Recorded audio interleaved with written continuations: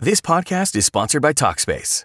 May is Mental Health Awareness Month, and Talkspace, the leading virtual therapy provider, is encouraging people to talk it out in therapy.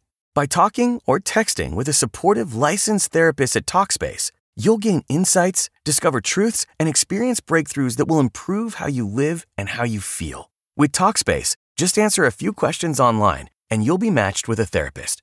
And because you'll meet your therapist online, you don't have to take time off work or arrange childcare. You'll meet on your schedule, whenever you feel most at ease. Plus, Talkspace works with most major insurers, and most insured members only pay a $25 copay or less. No insurance? No problem. If you want to make progress toward a mentally healthier place, Talkspace is here for you. Now get $80 off your first month with promo code SPACE80 when you go to Talkspace.com. Match with a licensed therapist today at Talkspace.com. Save $80 with code SPACE80 at Talkspace.com.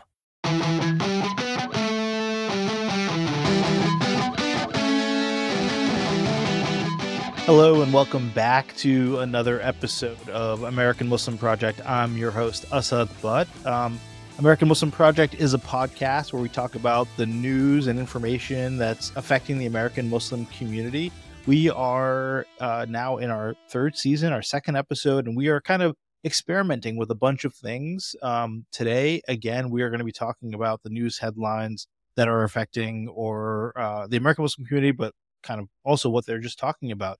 Today's episode, we're going to talk about what's happening in Palestine, election news, and a bunch of actions that CARE, the Council on American Islamic Relations, is taking.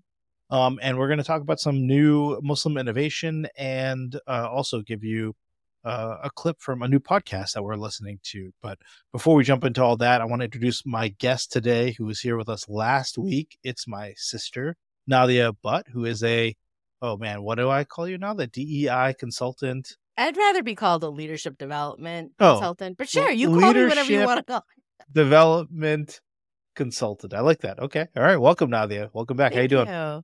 Doing good. It sounds like the people wanted me back. Is that fair? I think you got some rave reviews, a lot better than I did. At least that's what our family is telling us. Yeah. Producer Ari was like, yeah, bring Nadia back and maybe let's cut you out, Assad, from the podcast. So amazing. Yeah, basically that's what's happening. Yeah. Yep. Nadia, how was your week? My week is it was great because you were I was visiting. Yeah, you got to see your niece. I got to see my niece and spend a lot of time with her. We did a lot of family stuff. We went to the Museum of Science in Boston, which was fantastic. Yeah, it was good week. My daughter is 9 months old, or about to turn 10 months, I guess. Actually, tomorrow. Today. Yeah, today. Yeah. She is. She's officially 10 months. Officially 10 months, and so yeah, it's been fun. Taking her to meet her family on the East Coast and seeing lots of friends and family. Nadia, should we get into it? We should. Yeah, right. Absolutely. Let's start with what everybody continues to talk about for 100 days now. Now that you know the news, I know the news. It's that of the war in Gaza, war on Gaza, however you want to say it. It has been over 100 days now. Let's pull up this tweet from Max Blumenthal. He just kind of laid out some of the stats, which I think when you look at it like this on stuff that's happening every day, it's kind of crazy. 247 Palestinians have been killed every day. That includes 48 mothers, 117 children, 3 medics, 2 teachers. All of those have been killed every single day for the last 100 days. And then 10 children each day have lost 1 or 2 limbs. Just a massive amount of devastation. And, the big story, I think what a lot of American Muslims were talking about this past week, now there was this big protest down in D.C. and across the world. You saw some of those videos, right?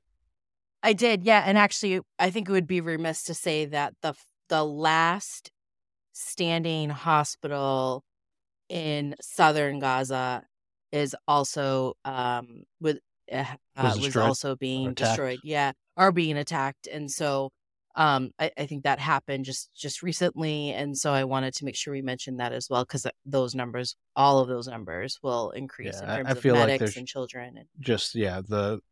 I also think about the journalists, and it's just that it's a scale of devastation that we've never seen in this amount of time, and just crazy. But yeah, so that's what protesters were gathering in downtown DC. Let's pull up this article.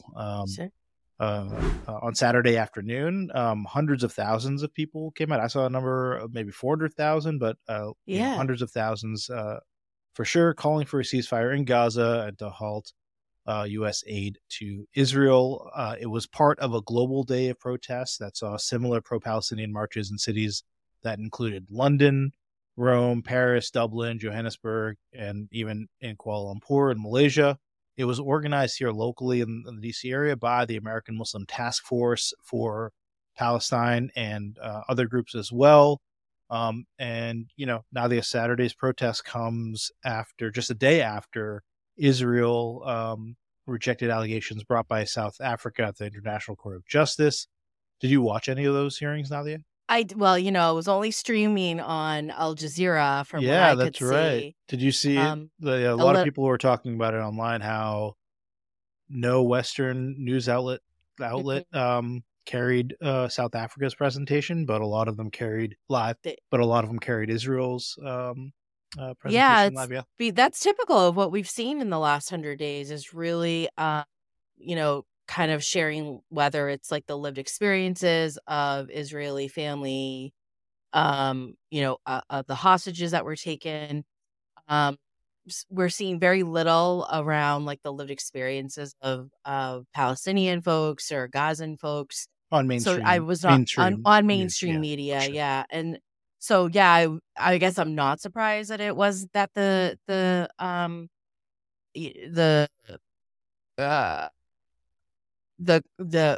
hearings, is that what we're calling them? The hearings? Yeah. That the hearings were not broadcasted on mainstream media like, the BBC or any of the American kind of, broadcast stations, including like NPR and PBS, like didn't really see much.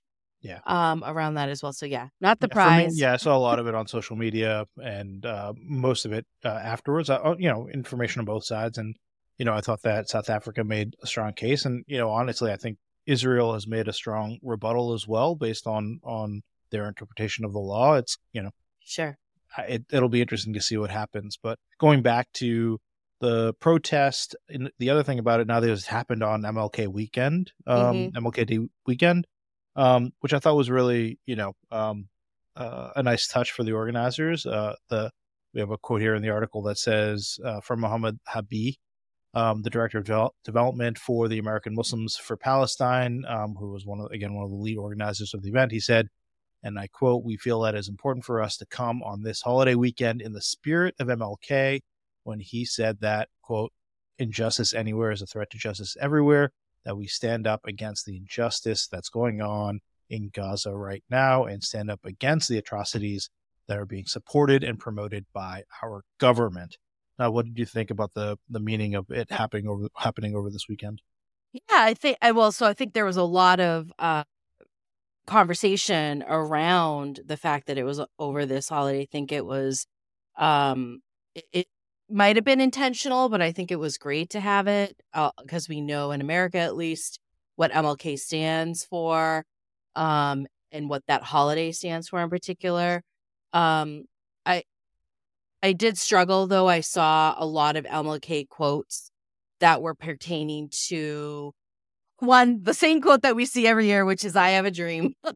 Yes. And then I saw a lot of quotes that were kind of not necessarily advocating for the humanitarian efforts that are being done across, Gaza or Palestine.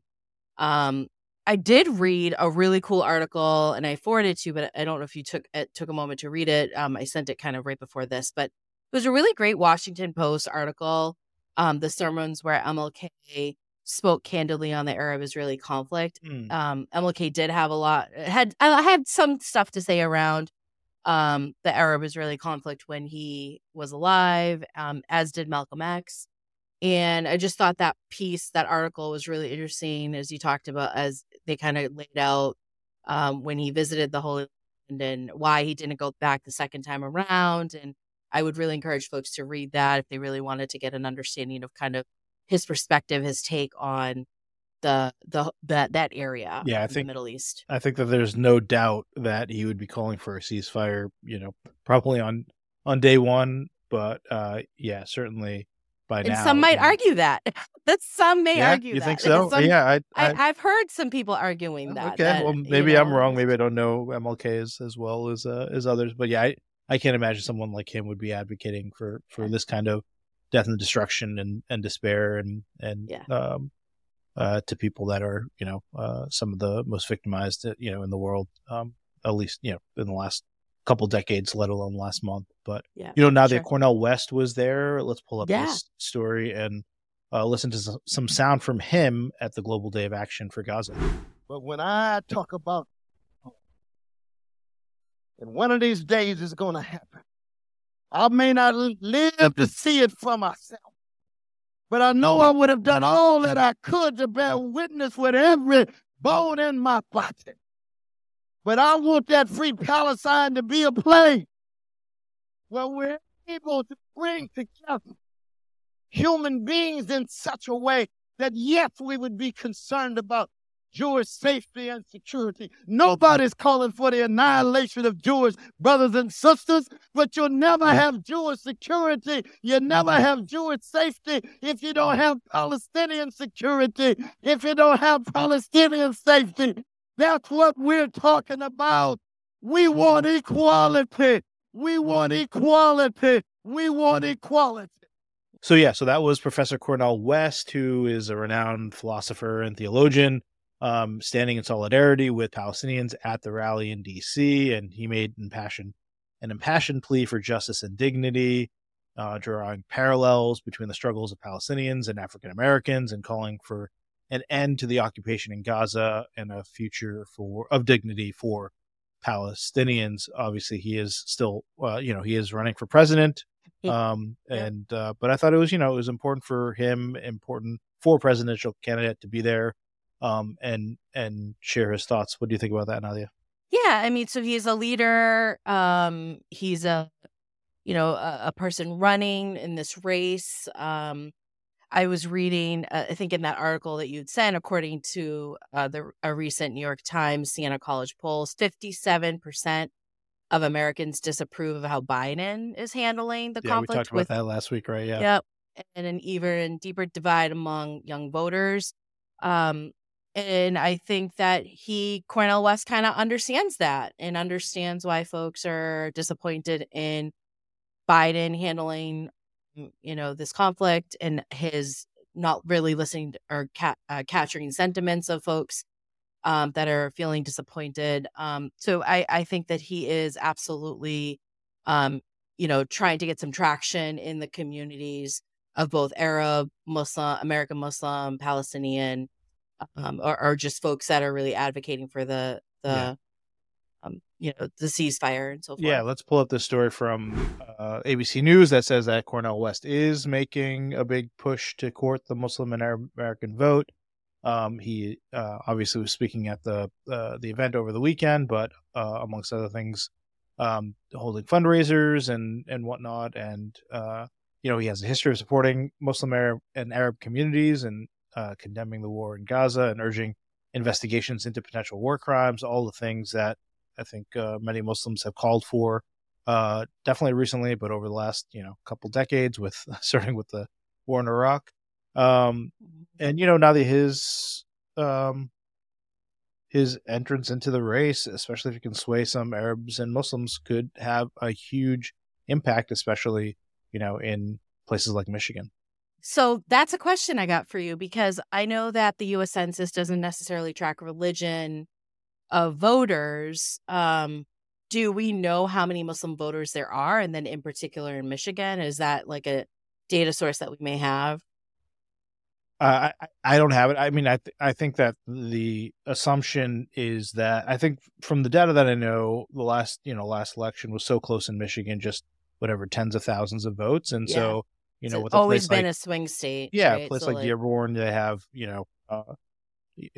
Dearborn, Michigan is a hotbed for the Muslim community. Hotbed is probably the wrong word to say, but a big has a big Muslim population, Arab as well, and the surrounding communities. And so the idea is that, if they come out in a voting block where, 60, 70, 80% of them decide not to vote for Biden, then that's going to have, a huge impact. Tremendous impact. Because then the alternative is a Trump term, right? Like, is that like if folks go out and vote for Cornell or someone else, that splits the vote. Yeah, the presumption is that they're not voting then for Biden, and then Trump wins. But yeah, I mean I guess the other option is the other people that are voting for Biden should vote for West or a third party candidate, and that person can beat Trump at the polls. But that might be a little wishful thinking on our part. But Nadia, let's take a quick break, and when we come back, I want to talk more about the election because there is more to cover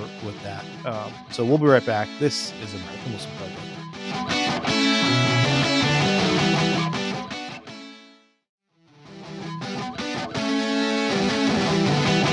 Welcome back to American Muslim Project. My guest today is Nadia Butt, what did you say? Leadership development consultant. That's amongst right. other things, and our news analyst this week for American Muslim Project. Nadia, I want to take a turn, I guess, back to the election. And, we were talking about Cornel West, but I think the other obviously big story of the week is that Trump, kicked ass in Iowa. And probably by the time a lot of you hear this, we'll have either kicked ass or done really well in New Hampshire, though I guess that's still up in the air. But Nadia, I think that he is going to be the presumptive nominee. Let's pull up this Al Jazeera article, and what does this mean for Muslims? At least 70% of Republican adults would reportedly be satisfied with Trump as the party's presidential nominee. They call him, a strong leader and the best qualified to serve. We kind of know all this, but yeah, I think that this train is coming. I think that DeSantis and Nikki Haley gave it a good shot, but it's hard to beat. It's hard to beat the Trump train. Yeah, that's the truth.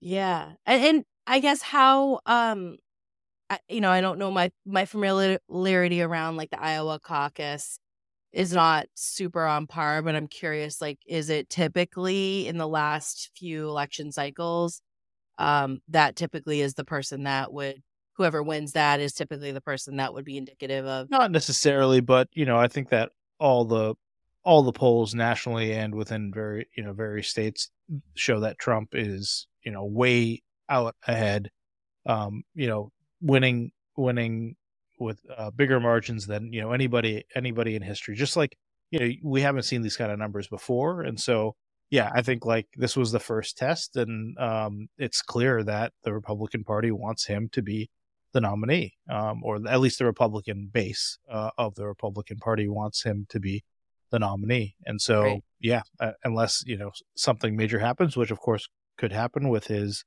campaign or health, or you never know, his many indictments. Exactly right. He is going to be.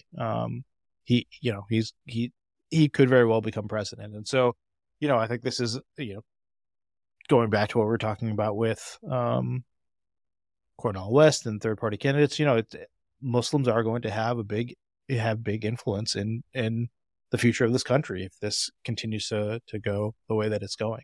How do you feel about this? Just out of curiosity, like, what are your thoughts about if Trump is the nominee and then does win? Another Trump term. Yeah, I mean, to me, there's not a lot of difference between a Biden or a Trump in terms of the issues that I care most about. That has to do with treatment of Muslims. So there's Trump, who is overtly racist, and then you have Biden, who is essentially just systemic racism is his thing, right? Like, I think what's the difference between the two when it comes to how they treat the Muslim community? I think you could. Obviously, make arguments for either one, but yeah, I don't know. I time will tell. Right? Time will tell. Yeah, I know. I just don't. I think that a Biden presidency would probably be marginally better for the American Muslim community, for the global Muslim community. Trump didn't start any wars. Biden has. And so, it's well, a war internationally, but a war on women's bodies might be a different topic, right? Like, I mean, when we think about definitions like matter, the as we were discussing. well, yeah, when before. we think of For right, sure. like, so you're concerned about different issues, but like For sure. I do think of, and I don't know what the average American Muslim thinks, but I think of my friends, and of course, like this war is top of mind. But there's other issues that we're still concerned with, like, friends of the LGBTQIA plus community, women's rights, education. I mean, we are banning books left and right. So, like, I don't even think that the book that I contributed to in the book chapter is really allowed in states like Florida. So, I agree. Like, I think that yes, certainly on paper, in theory, a Biden presidency would be better. But he's had 4 years to do a lot in those regards and hasn't done a lot. So, right. Or 3 years, I guess, at this point. And so, again, like the rhetoric, rhetoric is important. And obviously the rhetoric coming from Biden generally now is a lot better than the rhetoric coming from Trump. But yeah, I still think that there's not a lot of distance between the two of them, when it comes to what the presidency will look like when either of them are president. But sure. Now, I wanted to bring up some news stories moving on to Vivek Ramaswamy, who dropped out of the race and has endorsed Trump, in the past week. But he, before the Iowa caucuses, now he was actually a target of Islamophobia. So Ramaswamy, let's pull this up. This is from The Independent, and basically Nadia, the article goes on to say that Iowa voters thought that he was Muslim due to his skin color and his religion, despite being Hindu, and how that maybe affected him by not getting votes. And so it's wild to me, right? Like, so the inherent racism or Islamophobia exactly, that people right? have. Yeah. A, that they don't know any better, and B, that's a problem of it. It's just it's so ridiculous to me. So it reminds me of when Obama, right? Obama Hussein. No, of course. I mean, so many people still think Obama Hussein Obama is Muslim, which is obviously false. But also, who cares? Who cares if he was? Yeah, right. Exactly. So Ramaswamy reportedly faced so many questions about his Hindu faith that he eventually incorporated an explainer of Hinduism into his campaign stump speech, which I thought was interesting. But it's so fascinating that people of color or someone like him has to deal with this. Yeah, well, it's interesting to me because I think it's probably why I'm observing Namrata Randhawa, who's also AKA known as Nikki Haley, making herself appear to be more white and sharing her Christian values and beliefs so that she can gain that voter and donor support. Yeah, I feel like she's more of a well-known entity anyway, having she is, served the government and all that kind of stuff. But sure. I mean, she's been playing this game of seemingly to hide her background and nationality, ethnicity, or not nationality, ethnicity, identity. Yeah, for sure. Parts of her identity, but then in my observations, uses her identity when she knows that it will go towards her advantage, right? Yeah. So I'm not faulting her. She can do her, but it's very interesting to me that the name, converting to Christianity, like, some of these things, and then kind of talking about immigration in a way that is really negative when this is all her kind of background. So it's interesting to me. Yeah, for sure. And now another news story coming out of Texas, similar in that vein, and that is Carrie Cheshire, a Texas conservative activist, has sent anti-Muslim quote unquote happy Ramadan cards to voters in the legislative district of the Texas House Speaker Dade Phelan. I think that's how you pronounce his name. The cards are sarcastically wish constituents a happy Ramadan, insinuating that the speaker is Muslim, despite him being Catholic. Again, not that it matters that he would be Muslim. The mailers, which are paid for by that guy named Cheshire, ridicule Phelan for his alleged pro-Muslim record based on a couple of resolutions that he passed, which recognized Eid as a holiday. And so, yeah, just kind of, again, this like using, charging someone as Muslim who's not, and basically making it into a slur, in to win political points is just ridiculous to me. Yeah, it's these fear-based tactics, I think, Right. that insinuate being Muslim is bad and don't vote for this person or look what this person is doing. And that just perpetuates the anti-Muslim sentiment and Islamophobia that so many of us have had to deal with. And so, I don't, where is this? This is in Texas, you said? Is this Yeah. the Sugar Land area or something like that? I'm not Actually, quite sure. I don't see this article feel was in like the Texas Tribune. Okay. I forgot where exactly it is. Let's see. Well, anyways, I thought I read Sugar Land, and if it is Sugar Land, that's a very pretty predominantly South Asian community in the Houston area. So I wouldn't be surprised if it was there, but yeah, that's kind of sad. Happy Ramadan is no different than saying Merry Christmas, Happy Easter, Happy New Year. And so to say it in like a, sarcastic way to try to get voters against someone because they they support having Eid off or having holidays for Eid is ridiculous. Yeah, agreed. Yeah.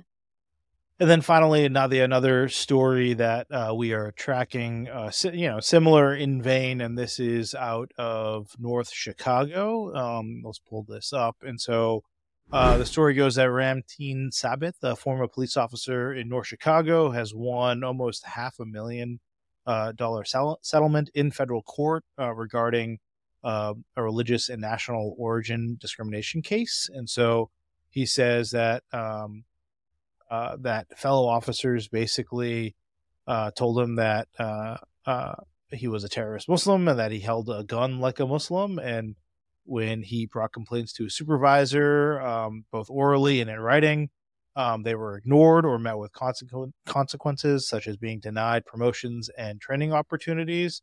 This is all according to the Council on American Islamic Relations in Chicago.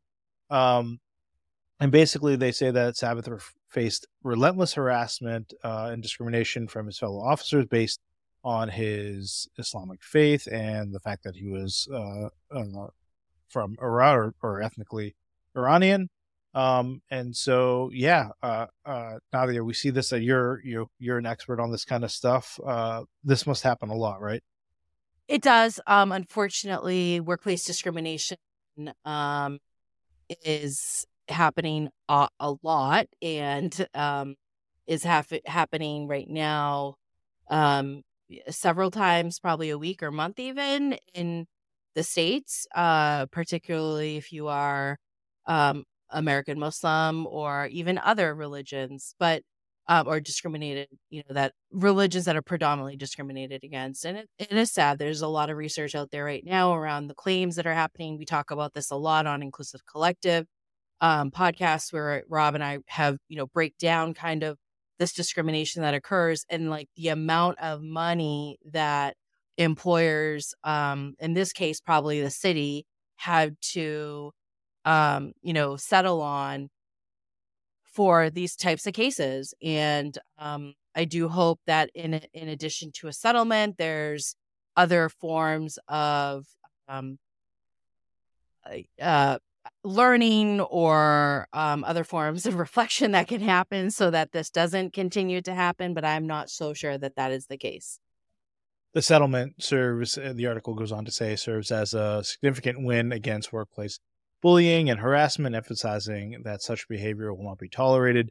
And then the victim, he views it as a victory against discrimination in the workplace. Definitely, I'm glad that came to a positive resolution, though it's sad that stuff happens. It is. I will just add, though, because this is me and I do leadership development work, that is great in terms of a victory against discrimination, but it doesn't mean that it's going to end. Correct. Yeah. Right. Behavioral, right? Like behavioral changes don't end in that For way. sure. And so I just want to name that totally. as we talk about it.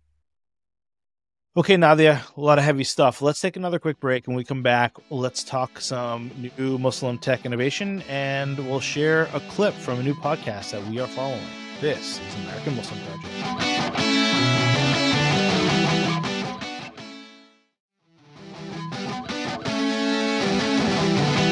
Welcome back to American Muslim Project. My guest today is Nadia Butt, who is what is it again, Nadia? Leadership development consultant. I knew. I was just kidding. Also, Nadia, I am your sister. No, also my sister. Yes, also that. So Nadia, I want to pull this up. I found this. I don't even know how on socials or whatever. We're trying to figure out if we're pronouncing the name right. But Qarib is a new events calendar for the Muslim community. It looks like it's still in beta, but it's basically intended to help users find local events. Wanted our listeners to know more about it. And the way that it's spelled, Qarib,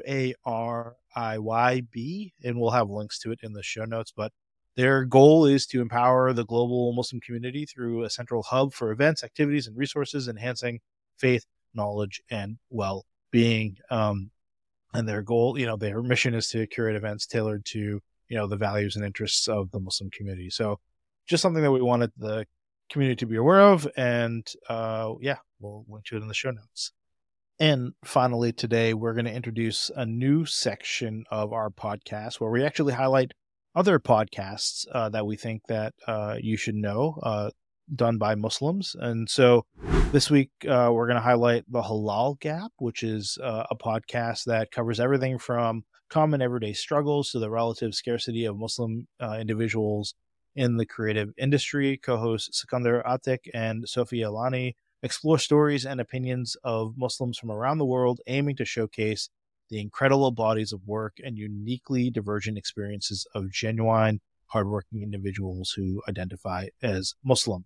The Halal Gap returned with its most recent season just this past week with a special episode from the 2023 Mosquers Film Festival, which I attended just in October. And so this clip from that podcast is from their opening panel discussion, in which a bunch of creative individuals talked about the wealth of talent and diverse voices of Muslims from around the world and how hard it is to get stuff made in the creative world. Take a listen.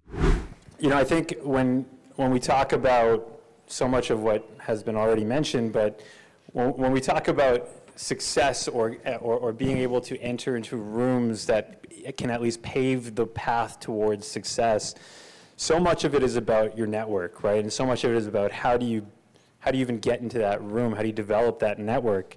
And as we know, in so many industries, and this is no exception, it's more about who you know than what you know. And when we're dealing with this existing underrepresented community, there's that additional barrier that exists when you don't have someone necessarily that you can reach up to and say, hey, you've gone through a similar experience as I have, can you be that mentor for me? So I want to ask, Imran, I'll go back to you first, especially as someone who has navigated building, professional relationships in spaces where you might be the only Muslim in the room. How has that journey been for you in terms of just the networking aspect and being able to develop a peer group within the film industry? Yeah, I think that's a great question. I think there's two aspects of it, the way I see it. There's two. There's one. It's like this, like your peer group that you meet when you're starting out. That could be.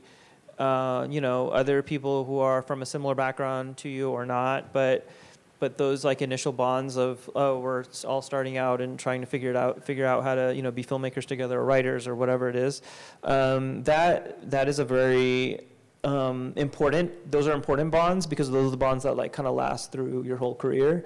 I made some of those bonds in film school. I made some of those bonds before going to film school with just friends making YouTube videos, and like that, those things carry through. And I think that's really important. And then the other part of it is like working in industry and developing like professional relationships with people and just doing a good job. I think it's like you could be, I guess give an example, like let's say you've written a really great script and you're working in some sort of professional capacity at like for like a TV show or a studio or some kind of like something in entertainment. But like you have this great script and like you could show it to people who you work with. But I think like the part of it that's important is like you have to be doing a really good job at the thing you're doing at that place. So it's like if you're just getting coffee for people and you're like an assistant or you're like whatever, you have to do a really good job. People have to like you. Like they have to like you for like what you're providing for that organization. And like and that then you develop relationships, and then at some point when you feel like it's a good time, you can make that ask. You can say, "Hey, would you be willing to read something that I wrote?"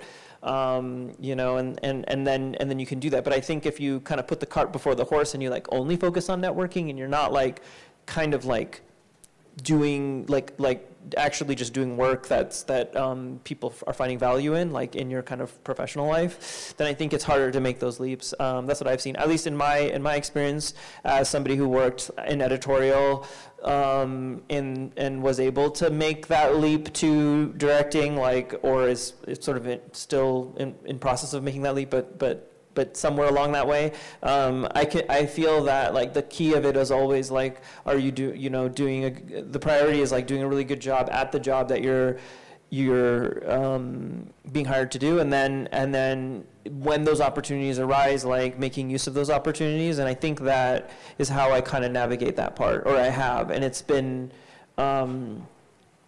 You can't be too forward thinking, I guess. In that, like, if people get a sense of that you're just trying to use this, like that you're not focused on your job and you're really focused on something else, like they get a sense of that, and then like it can be not good professionally. So I think you got to really get people have said this before, like, oh, you have to get, like, if you want to move ahead in Hollywood and entertainment, it's like you gotta, if you're starting from the like assistant level, it's like you gotta get the coffee orders right and all that. Like you have, like whatever your job is, you have to do a good job.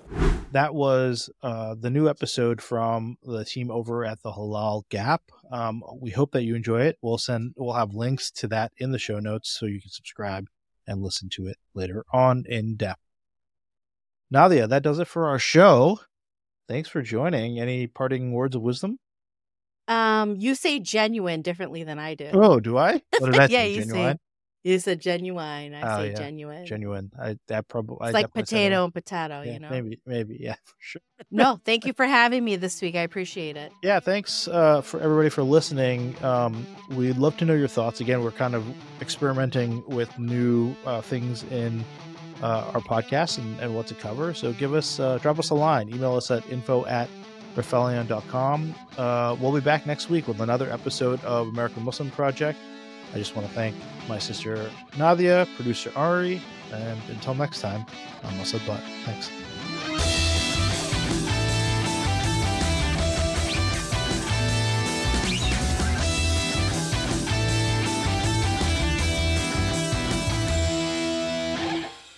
Dare.